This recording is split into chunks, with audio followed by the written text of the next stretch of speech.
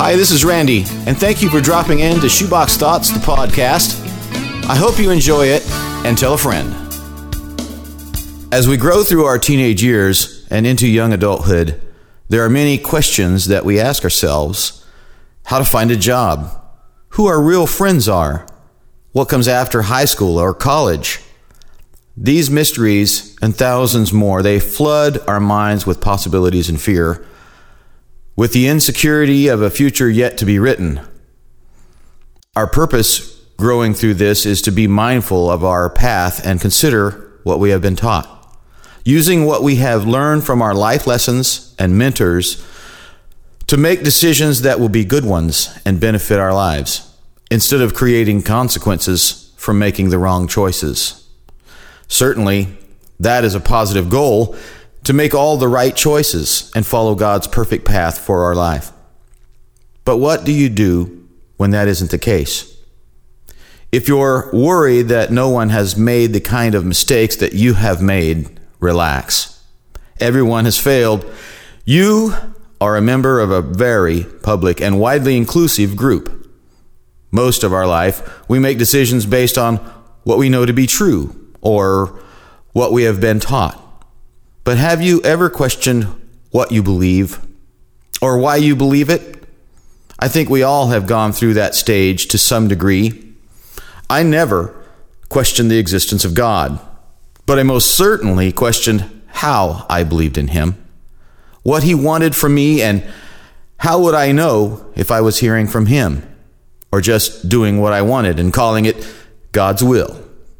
I know that I wondered why there were so many different types of churches and why some grew larger than others and seemed to reach successfully into their communities, and others stayed the same decade after decade. As life continues its wandering journey, our questions will evolve.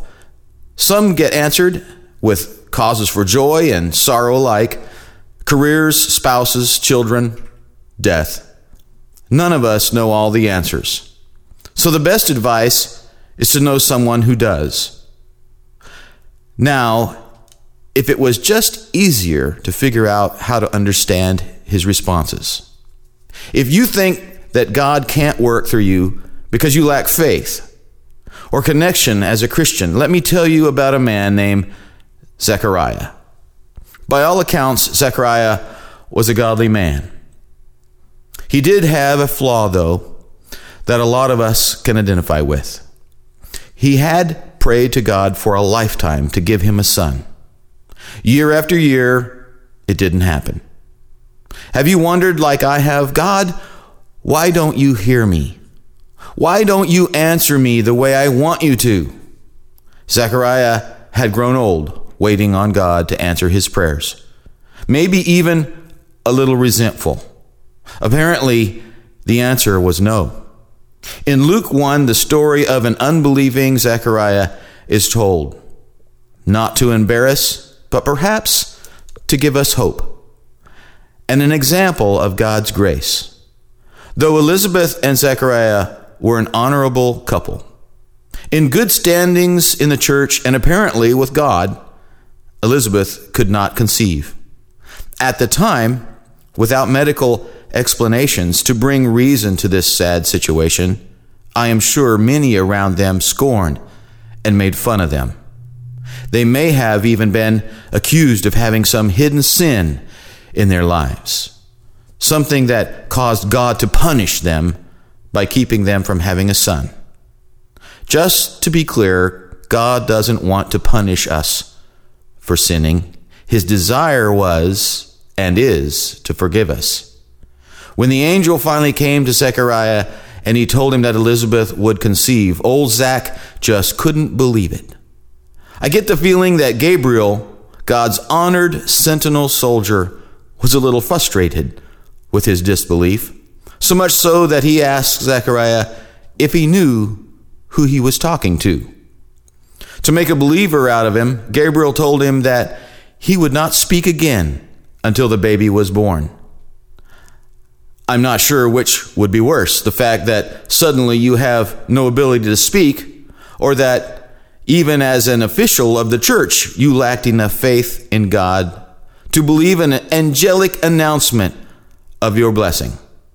Imagine telling your family, friends, and church the real reason why you are compelled to silence. But it's rather a good lesson for us. Zechariah's doubts and unbelief didn't stop God's plan from being fulfilled. John was born into the world just the same, as the bearer of the good news to come. Has God called you to pray for someone at school or work? Maybe you feel the tug on your heart to teach a small group in your home. Would you believe a calling to write a book about your ragamuffin walk with Jesus? I wouldn't. Rarely are we called in an obvious manner, with great signs and wonders in the sky, or being handed to us packaged neatly and concise, with directions and a manual for how to proceed. Usually it's more like Zechariah. We doubt ourselves, and we can't imagine God being serious about what he is suggesting to us. Doesn't he know that we are not qualified, not capable, or equipped to do what he is asking of us? I'm sure as you read this, you recognize those questions, and you also realize how ridiculous they are, being asked of the one who hung the stars into place, the God who made a bush to burn but not be consumed, the Father who sent his Son to live with us, walk with us, teach us how to be more like him, and then ultimately die for us. He knows our shortcomings and inabilities, yet he has a plan to use us for his purposes and take our experiences and make them tools for good in the realm of God. The day that John was born, just as the angel had said, Zechariah opened his mouth and spoke again. What has God placed in your life that requires faith and a first step to continue or succeed? As we learn from the story, believing is not always easy. We have rules of this world that we try to place on God, forgetting that he is the author of all things supernatural. Remember that whether you go along or not, you may end up right in the middle of it anyway. God has a way of convincing us that he's right. The question for you is very basic. Can you set aside your doubts and fear of inadequacy? Maybe we can trust him, at least long enough for him to show us why he has put us where we are.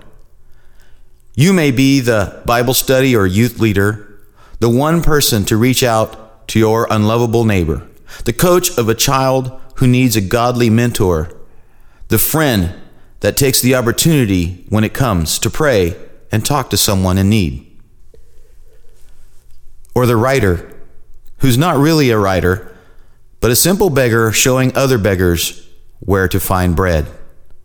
For most of my life, I have struggled with not knowing exactly what God's plan is for my future. In fact, truthfully, I have been my own Zechariah many times over.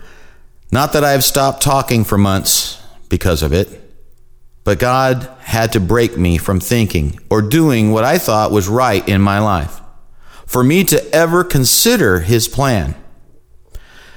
There is a call that goes out to each of us. It's specific to what God wants for you and from you. Though you may be like me and wonder what God could make of your ragged and worn life, he has a plan. And he has placed you in life where you have just the right knowledge and experience to succeed, if he is in it. But first, would you believe? Luke 1, 5-25. Thank you for dropping in to Shoebox Thoughts, the podcast. This is Randy, and as always, I hope you enjoyed it, and tell a friend. Until next time.